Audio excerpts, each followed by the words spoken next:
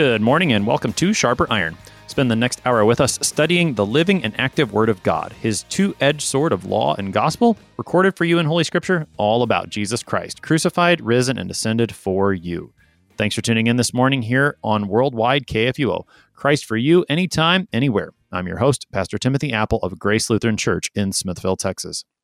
Sharper Iron is underwritten by the Lutheran Church Extension Fund, where your investments help support the work of the Lutheran Church Missouri Synod. Visit lcef.org for more information.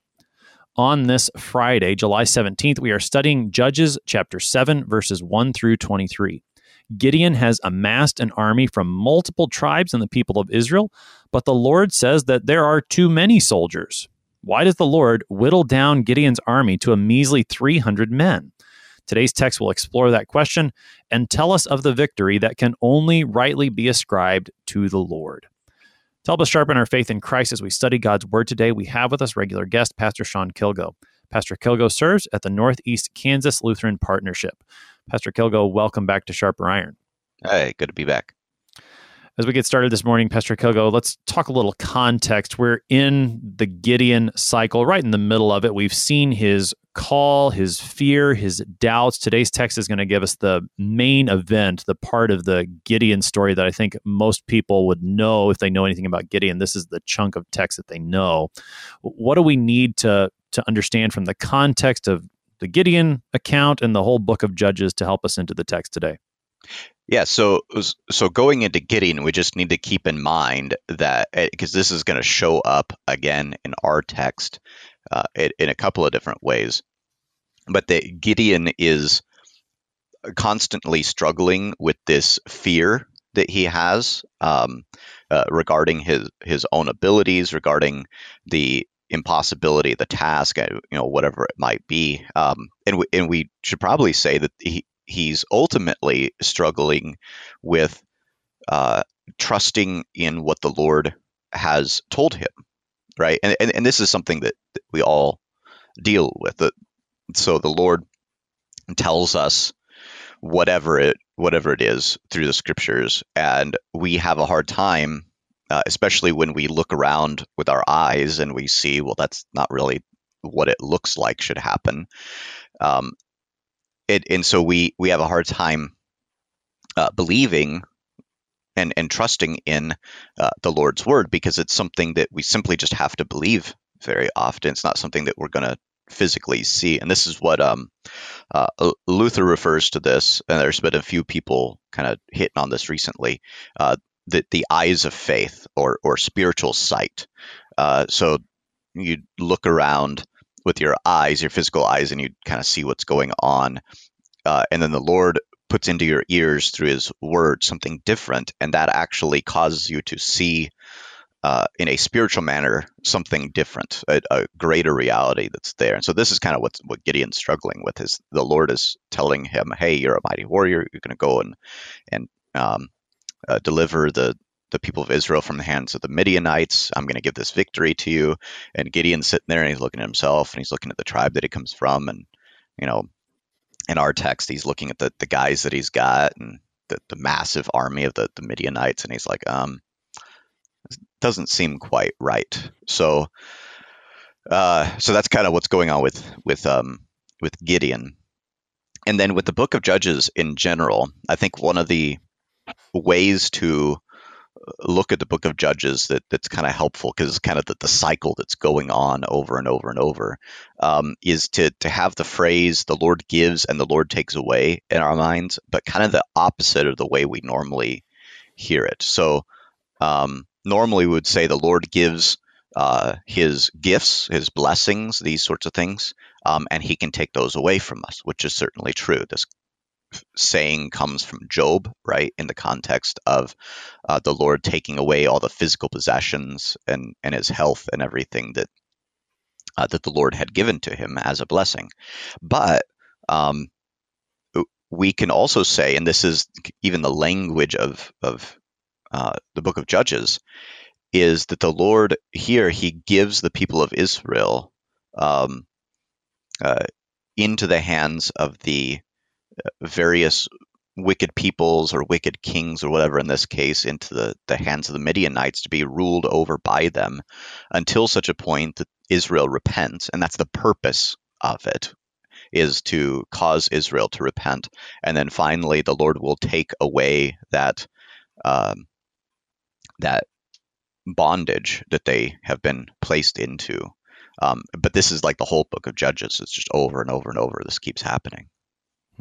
I think that's a nice turn of phrase the Lord gives, Lord takes away, to apply to the book of Judges in a different way than we normally use it, as you said, that the Lord here gives his people that which they're showing him they desire in their idolatry. They fall into idolatry, and the Lord says, okay, I'll give you that for a time and show you what that looks like, with the purpose of bringing them to repentance, as you said. And when they do, then he does take that away. He takes away those consequences of their idolatry and their sin, and he brings them back to himself. And I think that's just to turn that phrase around and use it like that. It sticks in my mind too. And everything you're saying about Gideon is just spot on, that he constantly struggles with this fear. He needs those eyes of faith.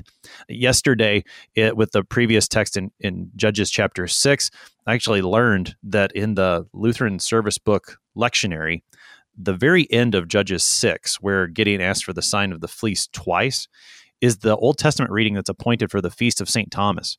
And so we talked a little bit about that yesterday, that Gideon is almost the doubting Thomas of the Old Testament here, that he needs these eyes of faith. And I think that theme carries over into this text today, as we'll see.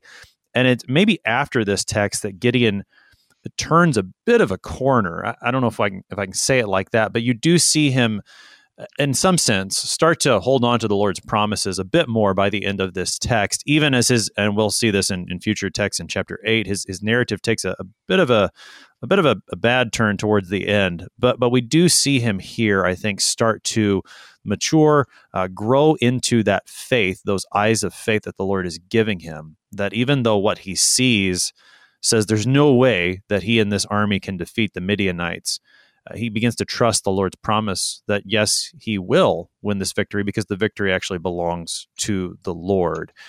Any further introductory comments before we jump into the text? I think that'll probably do it. There's plenty for us to get at in this thing. So, Judges 7, beginning at verse 1. Then Jerubbaal, that is Gideon, and all the people who were with him rose early and encamped beside the spring of Harod. And the camp of Midian was north of them by the hill of Moreh in the valley.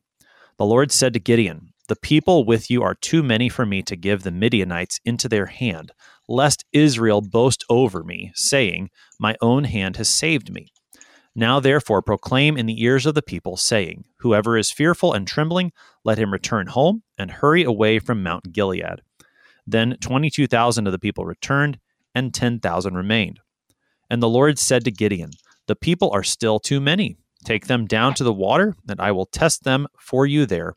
And any one of whom I say to you, this one shall go with you, shall go with you.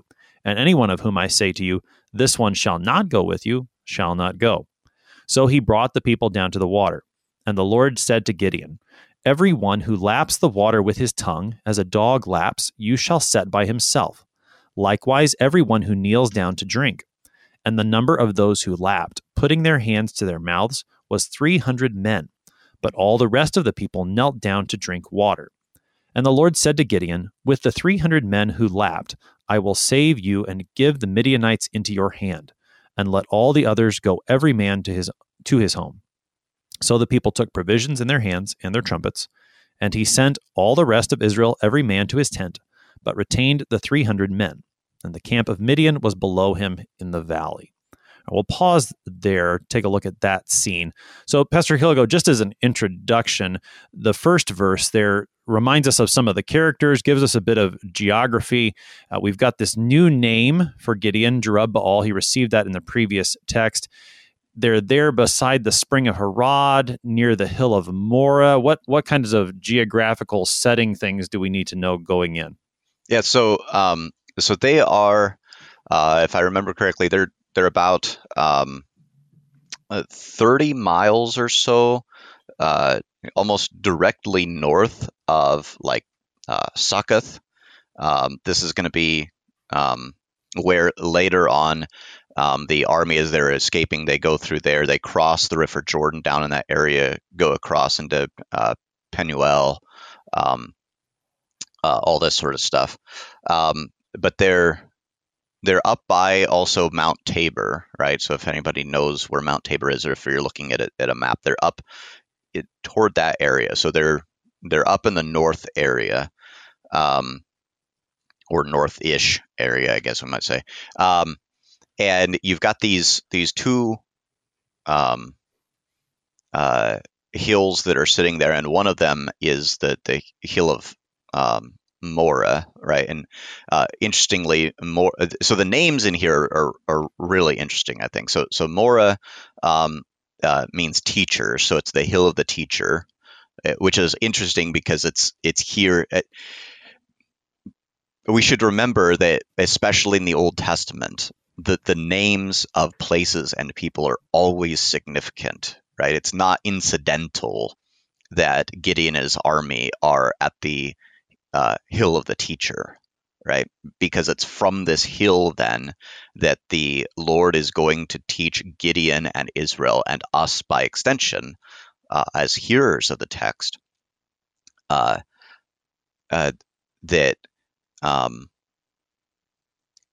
victory, and in fact all things, but especially being victorious, comes to us from the hand of the Lord himself, right?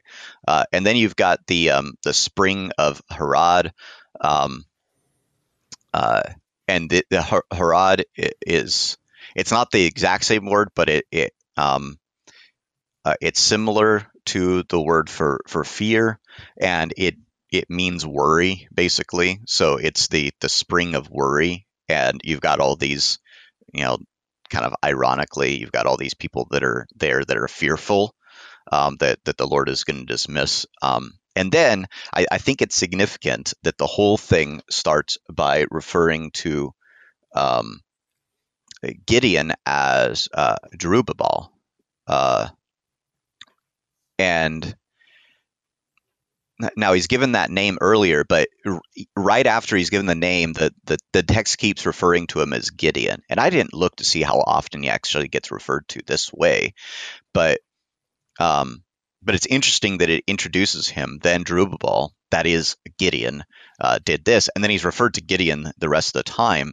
But what's the task, right? The task here is to go in and overthrow Midian in the same sort of way that Gideon overthrows the altar of Baal and destroys the Ashtaroth, right? So there's a kind of parallel between destroying the altar and the idols of the false god, and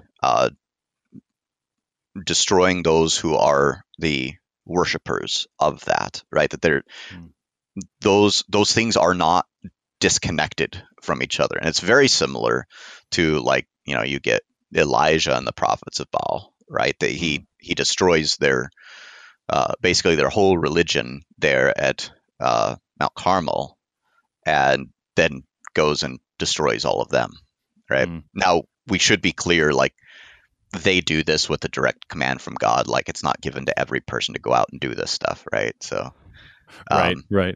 Well, and I mean, think the name Jerubbaal here is a reminder. He got that name after he tore the altar of Baal down, and then his dad, stepped up and said, "Look, why are you guys going to kill my son? If Baal wants to kill him, let Baal do that." And that's kind of where the name comes from. And so the use of the name here is almost a foreshadow of what the Lord's going to do. Let's see if Baal will step up and win the victory this time. And of course, as we know, he won't, because Baal's a false god. And so the Lord will win the victory. So there is a bit of a foreshadow in the use of the name here. And again, the irony of the name of the spring, that the people are fearful and worried. And so the Lord is going to teach them here at this hill of Moreh. And he's going to teach them in a rather unexpected way. And the bulk of this section of the text really deals with the matter of how big is this army going to be? Now, we heard about the army coming together back in chapter 6. Gideon has called folks from several tribes together. He's got this army of 32,000 people. And the Lord says something that you would not expect any general to say. The Lord says, we've got too many people here. So, Pastor Kohler, this really dominates this section of the text. What's going on here with the Lord whittling down the army? Yeah, I love this. This is definitely one of my favorite sections because it's exactly the opposite of the way we would approach things. But this is the way the Lord normally operates, right? We think that, A is the best thing to do, and the Lord comes along and says, no, it's actually this, right? And it's exactly the opposite of what we think is going to be the best. So, the chief example of this is our Lord Jesus himself, right? Mm-hmm. So the Lord comes to defeat sin and death and grave and world, right? And we think, oh, so he's going to bring this mighty warrior and all this sort of stuff. And the Lord's like, no, I'm going to send my son to die. And we're like, wait, what? That doesn't make any sense. And it's so this is the pattern, though, and we see it here. So the Lord looks at this as like, 32,000 people, that's too many. And he gives this command that if we're not familiar with the Old Testament, it sounds weird. Anyone who's fearful and trembling, let him return home and hurry away from Mount Gilead. And this comes from, if I remember correctly, Deuteronomy 20, where there is this provision given under Moses that if you are part of the army but you're afraid, you can leave and not fight. And the idea behind that was that you don't want to kill the morale of your army because you've got a bunch of people that are afraid. Like, there's no worse thing in going into battle than like half of your force, if in this case 2/3 of your force is afraid of being there, right? And especially when you're the army that stands under the banner of the Lord himself, right? That's not going to bode well in a lot of different ways, because it's just a lack of faith in what the Lord has promised, because the Lord promises all these different battles that he's going to give them the victory, right? It's like, the victory's already yours, just go and do what I tell you to do. So you want the people that are there that are not fearful but trust in that promise.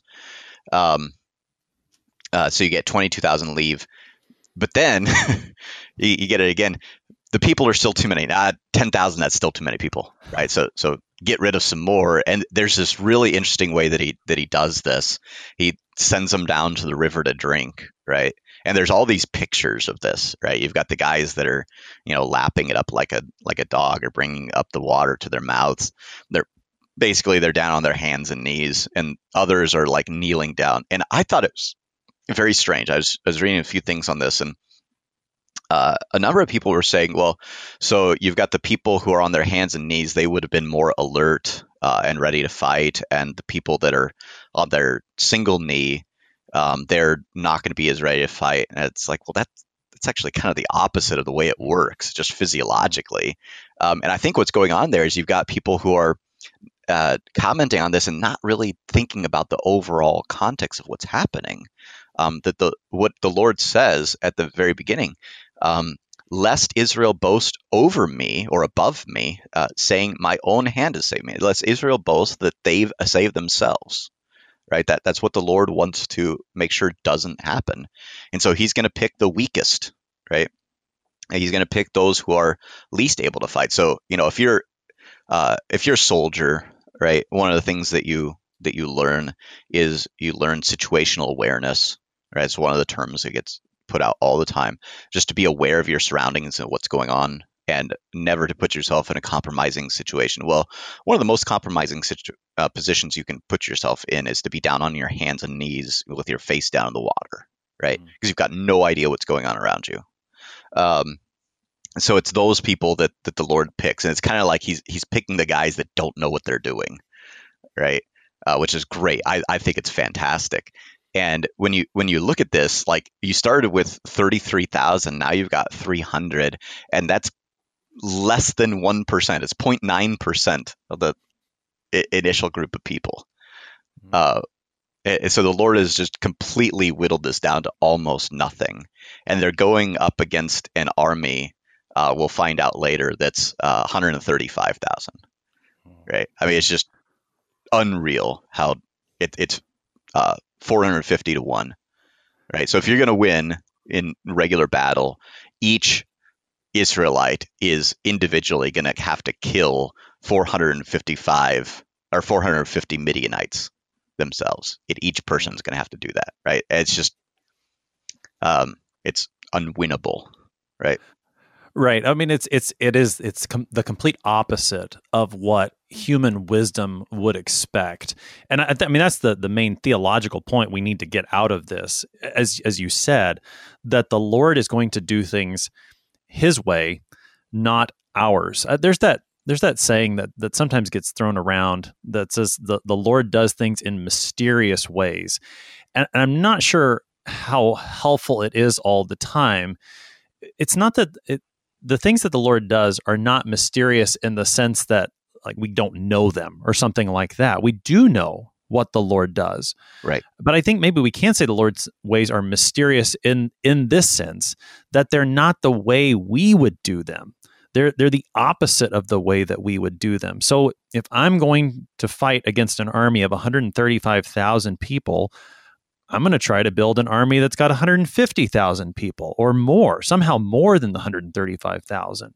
Or, right. I mean, and this is, as you were saying, where we need to take this is ultimately to the victory that our Lord Jesus Christ wins for us by His death on the cross. And here particularly, my mind goes to 1 Corinthians chapter 1, where Paul talks about the foolishness of God and the weakness of God as it is seen there in the cross. Well, it looks like foolishness, it looks like weakness to the eyes of man, but this is how God actually shows His true wisdom and His true strength. And what He's doing here with Gideon and this measly army of 300 men is a precursor, a foreshadow, a type of what He's going to do in the cross of Jesus Christ. Right. Now I got to bring this up, and I mentioned it to you, but I love it. So we hear, at least me, I hear 300, and you can't help but think of the Spartans, right? The Battle of Thermopylae, and you can debate on whether they win or lose. You kind of have to define what winning and losing looks like there. But they're fighting against between 100 and 150,000 Persian soldiers, a very similar sort of thing. And the reason why this is a fantastic story for us is because you look at it and like it makes no sense that the Spartans would last more than like 5 seconds against and the Persians were a formidable army at that, right? So it's not a bunch of guys that don't know what they're doing. Now in the midst of that, though, one of the things that we should realize is that let's say, just for the sake of the conversation, that the Spartans win. If they win, or at least they're able to hold off the Persians till more forces get there, that's only because the Lord allowed it to happen, right? It's only because it was the Lord's will that happened. Now, we don't know the specifics of why. This is part of what we would call the hiddenness of God. And there are a lot of times in our lives and throughout history that we just don't know why the Lord allows things to happen, right? And this is where kind of the theodicy questions come in. But what we do know is that the Lord is in control of all things, and He is working out all things ultimately for our good. And that good is at its core the salvation of our souls and our being brought into the resurrection of all flesh on the last day. So what's happening here with the people under Gideon is no different, right? Now, the people there, we have the benefit of being able to look back at this, a few thousand years later. But the Lord is working for the good of the people of Israel, namely to remind them and to teach them that He is their Lord, that He's stronger than any of the other forces that might attack them, and not just these massive physical armies that are out there, but especially our main enemies. Like we forget this. Our main enemies are not, as St. Paul says, it's not flesh and blood, right? But the spiritual forces of this present evil age. So our main enemy is chiefly the devil, right? And then also our own sin, the fallenness of the world, and death itself, right? And so what is the Lord going to wage war against? He's going to wage war against those things for our sake, and he's going to give us the victory.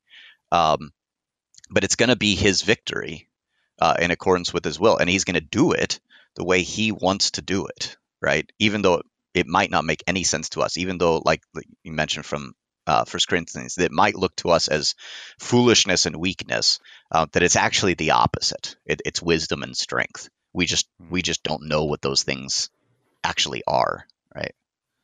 Right. Yeah. And I mean, the difference, of course, between what is happening here in Judges 7 and any other battle from history where a very small army was, either withstood a much larger army and won, or delayed them, or however that worked. I'm a Texan, and so I think of the Battle of the Alamo, which the Texans were massacred there at the end of it, but they held off the army for quite some time, right? But the difference in all of those cases that we have here in Judges chapter 7 is that here we do know exactly what the Lord was doing, right? And that he's delivering his people right here, where in those places the Lord's directing history in a way that we can't see his will exactly, other than to know his big picture will that he's desiring to save all men.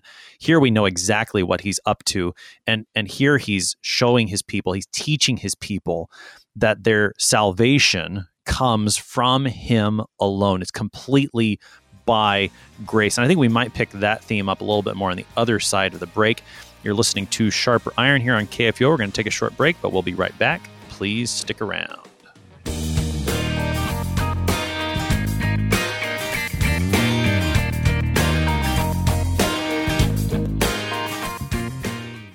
Since 1978, Lutheran Church Extension Fund has had the humble privilege of supporting Lutheran Church Missouri Synod ministries and her workers. Thanks to faithful investors, LCEF has provided thousands of church workers, congregations, schools, and organizations with the low-cost loans and resources they need to reach more people with the saving name of Christ. To learn more, visit lcef.org or call 800-843-5233, 800-843-5233.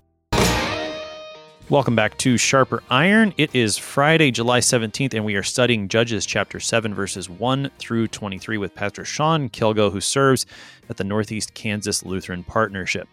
Pastor Kilgo, prior to the break, we were talking about Gideon and the whittling down of his army that the Lord does here in these first 8 verses of chapter 7. And we've talked about how this is the Lord reminding his people that he is the Savior. They are not. We have a picture here of salvation by grace. That is a huge theme throughout the scriptures.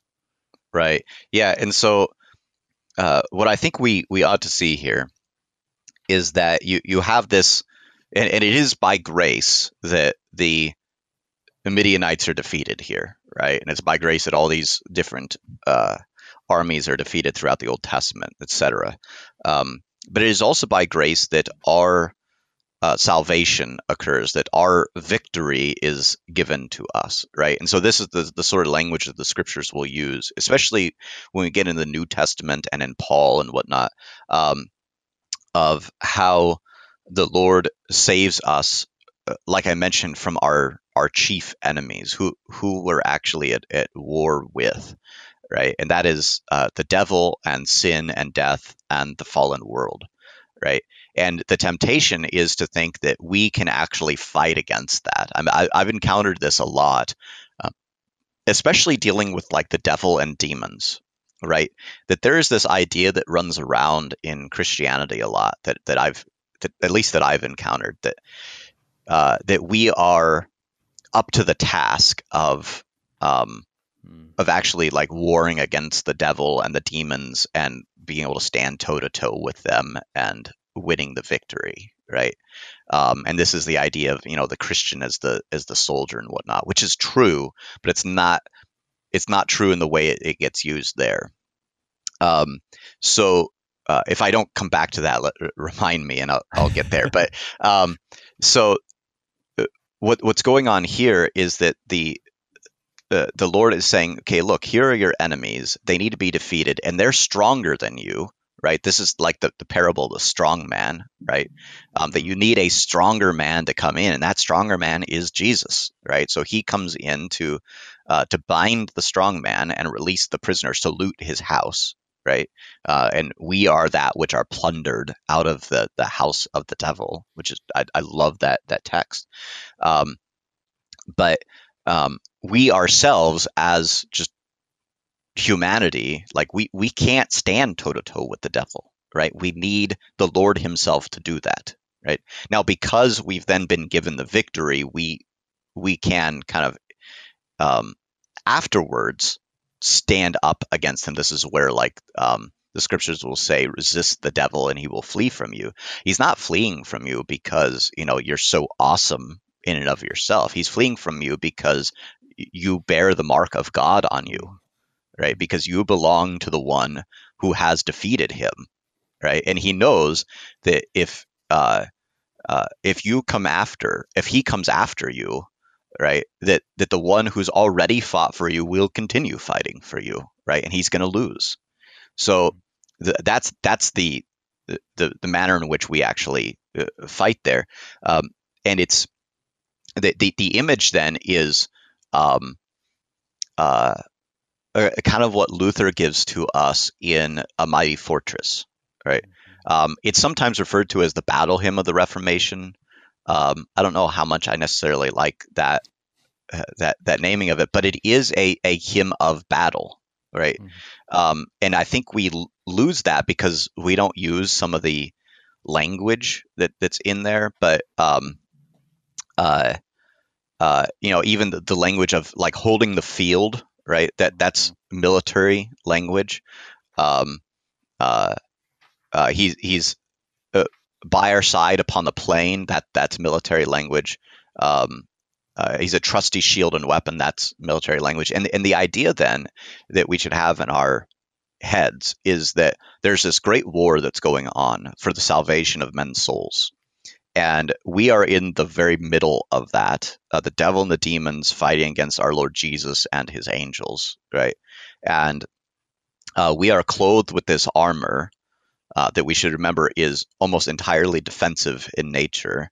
The only offensive weapon we're given is words, right? Although they are powerful words, and Luther brings that up in there. But that when the dust finally settles and the battle's won, that there are the Lord's Christians still standing, right? And that's the image of like Ephesians 6, the stand firm, stand firm.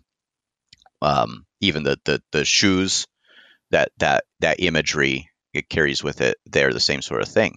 And so this is the idea of the Christian soldier, not that we're like actively out, going and slaying demons and stuff like that, but that the Lord is clothing us with his armor, namely that he's given us our baptism, and we're clothed with him and his blood in that baptism to protect us against the assaults of the devil. And that happens because he's gone and defeated them for us, and he's the victor, right? There's this great passage in Luke 11 where Jesus is accused of casting out demons by the power of Beelzebul. And Jesus responds to this saying, look, that is a ridiculous thing to say. The house divided against itself cannot stand. But then he says this, when a strong man, fully armed, guards his own palace, his goods are safe. But when one stronger than he attacks him and overcomes him, he takes away his armor in which he trusted and divides his spoil. Right, and this is alluding to the parable of the strong man, right? And that word "overcome" is the word in Greek for victory. Then this shows up then. So Jesus has the victory, right? And then what's just so great is that this gets flipped over and just applied to us, right? In the New Testament. So you get like in Romans 8, where you get this whole passage where Paul's like, who can separate us from the love of Christ? Shall angels or rulers or demons or powers or height, depth, nakedness, famine, sword, whatever, right? And then he just says anything else in all creation, right? So anything that's been created by God, which is everything except God himself, none of that can actually separate you from God, right? You can walk away from him, but none of those things can actually pry you out of his hands, right? And then he says this, we are more than conquerors, again, same word, we are more than victors through him who loved us. And we remember that Jesus loves us by giving his life. And then it keeps like blooming out of this, right? So you get like 1 Corinthians 15, the great passage on the resurrection, that death is swallowed up in victory. Thanks be to God who gives us the victory through our Lord Jesus Christ, right? So we have victory over death and grave, right? 1 John does this a number of times, and it culminates at the end where he says, everyone who's been born of God overcomes or has victory over the world. And this is the victory that's overcome the world, our faith, so our trusting in Jesus. So there's the victory over the world, right? And then you get like Revelation 2 and 3 with the 7 churches, and every single letter ends in this way. To the one who conquers, I will, and then fill in the blank. So you get like, we'll eat of the tree of life, will not be hurt by the second death. We'll give him authority over the nations. All these promises there. And remember that we are declared conquerors, declared victors by our Lord's word because of the death of Jesus, right? So all of that was a lot, but all of that is to pour into this text with Gideon, right? That this is the Lord's point. He's like, I am the one giving you the victory, regardless of what that victory is, and remember what the main victory is. So that even if you should, even if Israel goes out and they lose this battle and they're slaughtered by the Midianites, it ultimately doesn't matter in the scheme of eternity, because the Lord has still given them the greater victory, right? Through Jesus, right? Mm-hmm. Right. I mean, it all comes back to that victory, and I think just the overall point. This when the scriptures talk to us about overcoming or being a victor, that we have to connect it. This is not the victory that I have won in and of myself.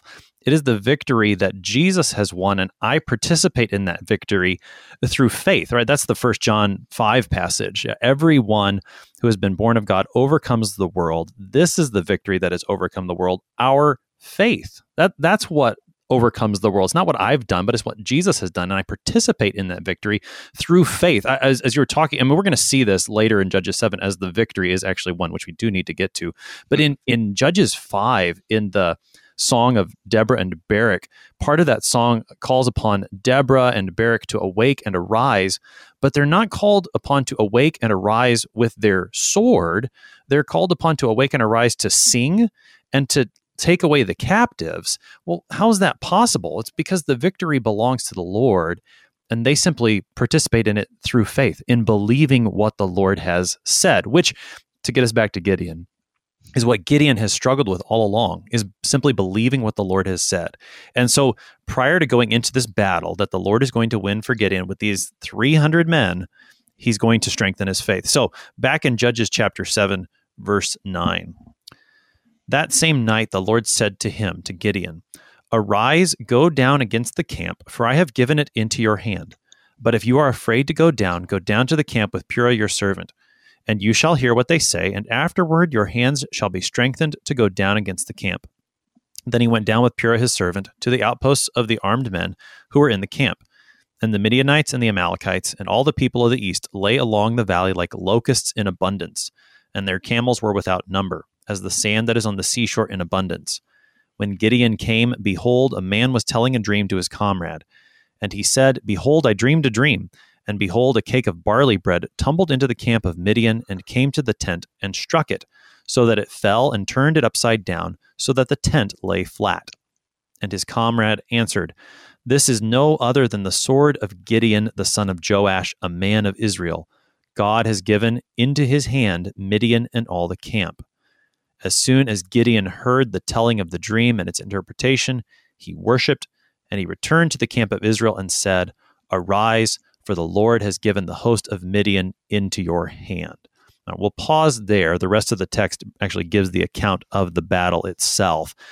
Pastor Kilgo, we've got about 14 minutes here on the morning, so want to make sure we get all the text. But this dream scene seems like the Lord here is simply strengthening Gideon's faith before he sends him into this battle. Yeah, I mean, it's what the Lord keeps doing with Gideon, right? Finally, it seems like maybe this is the turning point too, because it doesn't seem like this really happens anymore with Gideon. He finally gets it. It does help that, they go in and, he can actually see with his eyes, physically that, the Lord did, defeat the Midianites for us. Right. And we're going to see like it is entirely the Lord defeated them for them because they don't do anything. But he goes down, and I think this is helpful for us because we struggle with, like I mentioned towards the beginning, we struggle with the same things of trusting what the Lord has promised to us, and the Lord knows our weakness in that, and so he, like with Gideon, like with Thomas, and like with a number of people, right? He does this with Moses. There's all these times where people are, asking for, a sign or whatever, and the Lord doesn't always indulge them on that. But what's interesting is that the Lord has provided in the New Testament church this perpetual, visible and tangible reminder of his mercy to us, and that is the sacraments, right? Mm-hmm. So that the Lord says your sins are forgiven on account of Christ.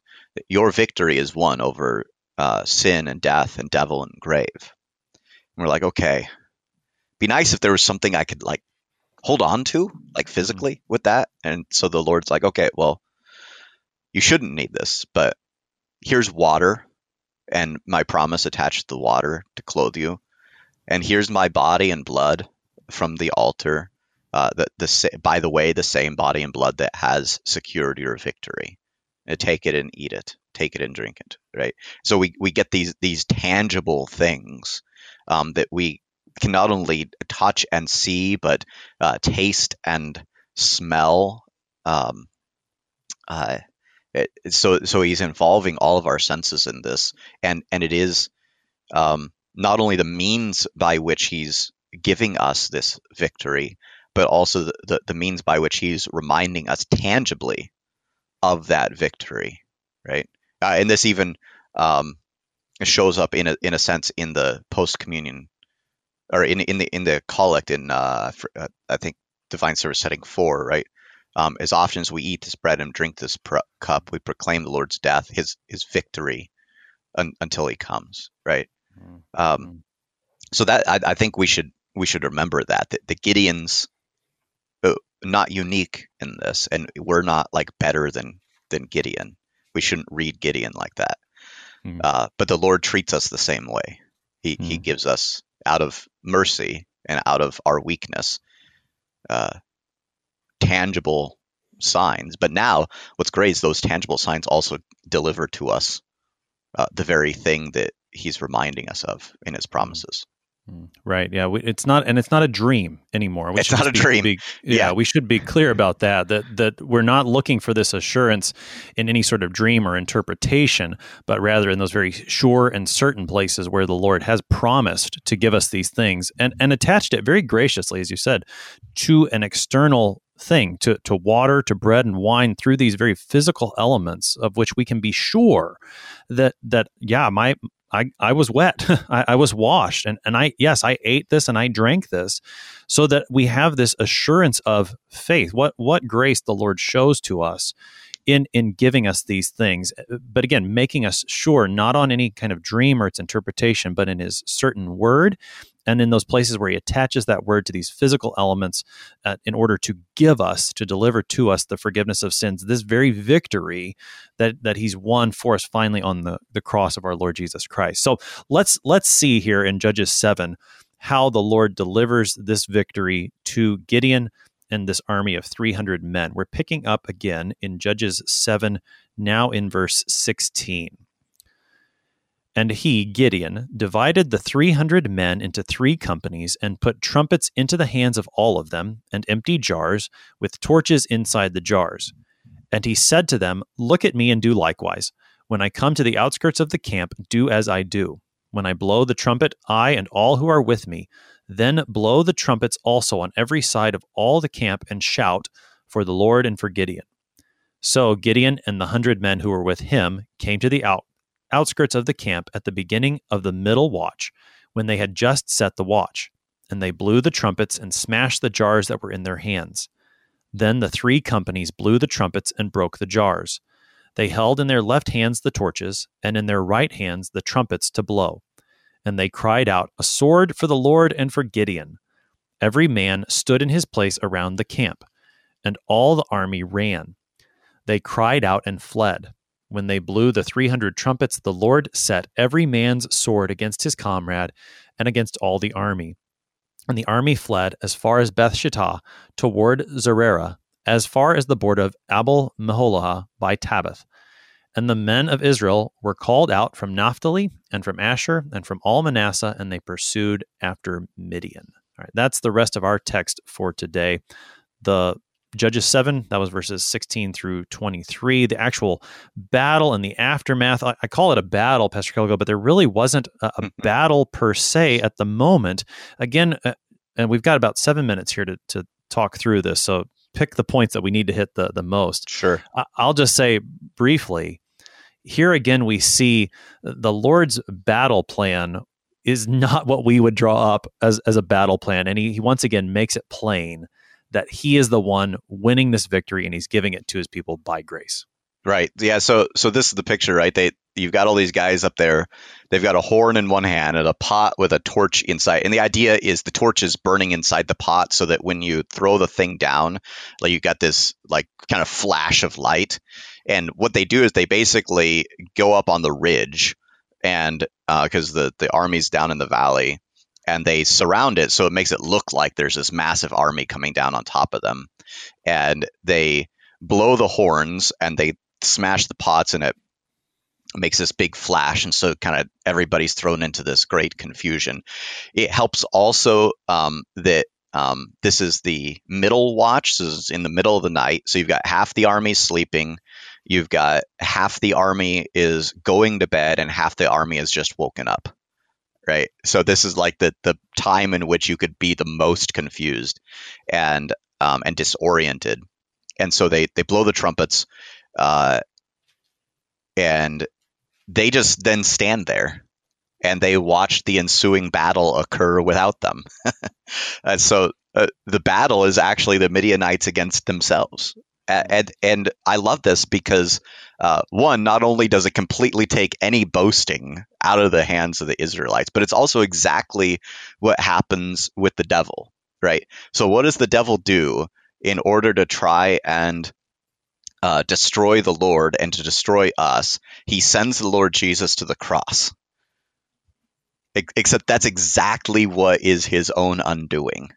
Right. And there's this great picture. So it's a reference to Genesis 3:15, and the serpent bruising the heel. Right.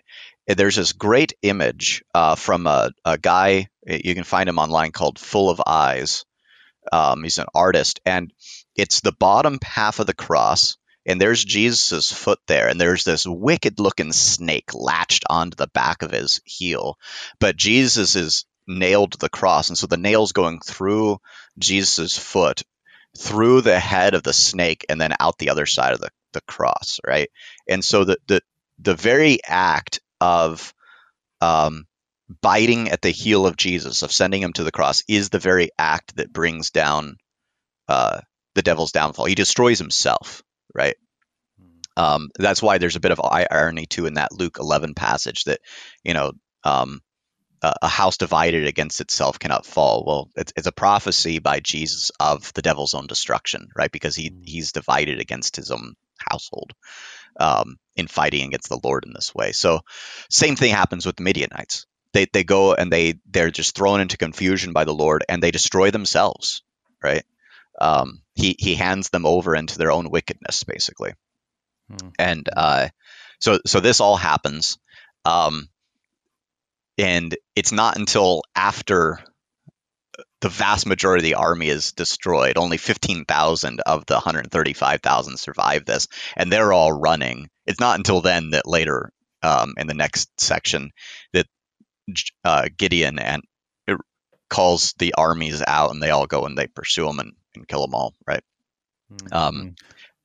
Until the victory is actually won, right? But I do want to make this note on the trumpets.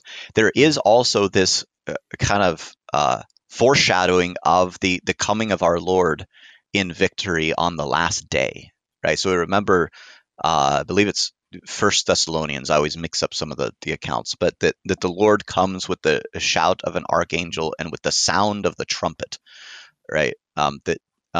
This is what calls. This is the event that occurs for the Lord's return in final victory on the last day. And so I think we should hear, when you've got these trumpet scenes in the Old Testament, that there is a foreshadowing of the return of Christ on the last day as well in that. Because we ought always, and we've talked about this before, we ought always be keeping our eyes peeled for Jesus in the Old Testament, right? Because Jesus tells us to, that all these things prophesy of me. And so we can see that even in the blowing of the trumpets, right? That there's Jesus coming back. And there, in fact, is Jesus fighting for the Israelites against the camp of Midian, right?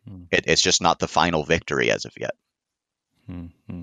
Yeah, the picture of the final day in those trumpets, definitely something that we see our Lord Jesus Christ very active here, winning this salvation for his people in the Old Testament, foreshadowing what he's going to do for us in his final victory in the New. Pastor Sean Kilgo serves at the Northeast Kansas Lutheran Partnership, helping us this morning with Judges chapter 7, verses 1 through 23. Pastor Kilgo, thanks for being our guest today. It's my pleasure. The Lord wins the victory, and his people participate by faith. The Lord does it in a way that no human being would expect. A small army, torches, jars, trumpets, shouts. The victory belongs to the Lord, and he gives it to his people, a foreshadow of what he does ultimately for us in our Lord Jesus Christ, who has won the victory for us by his cross. Their evil has been undone, and that victory has been given to you and to me by faith. I'm your host here on Sharper Iron, Pastor Timothy Apple of Grace Lutheran Church in Smithville, Texas. Thanks for spending the morning with us. Talk to you again next week.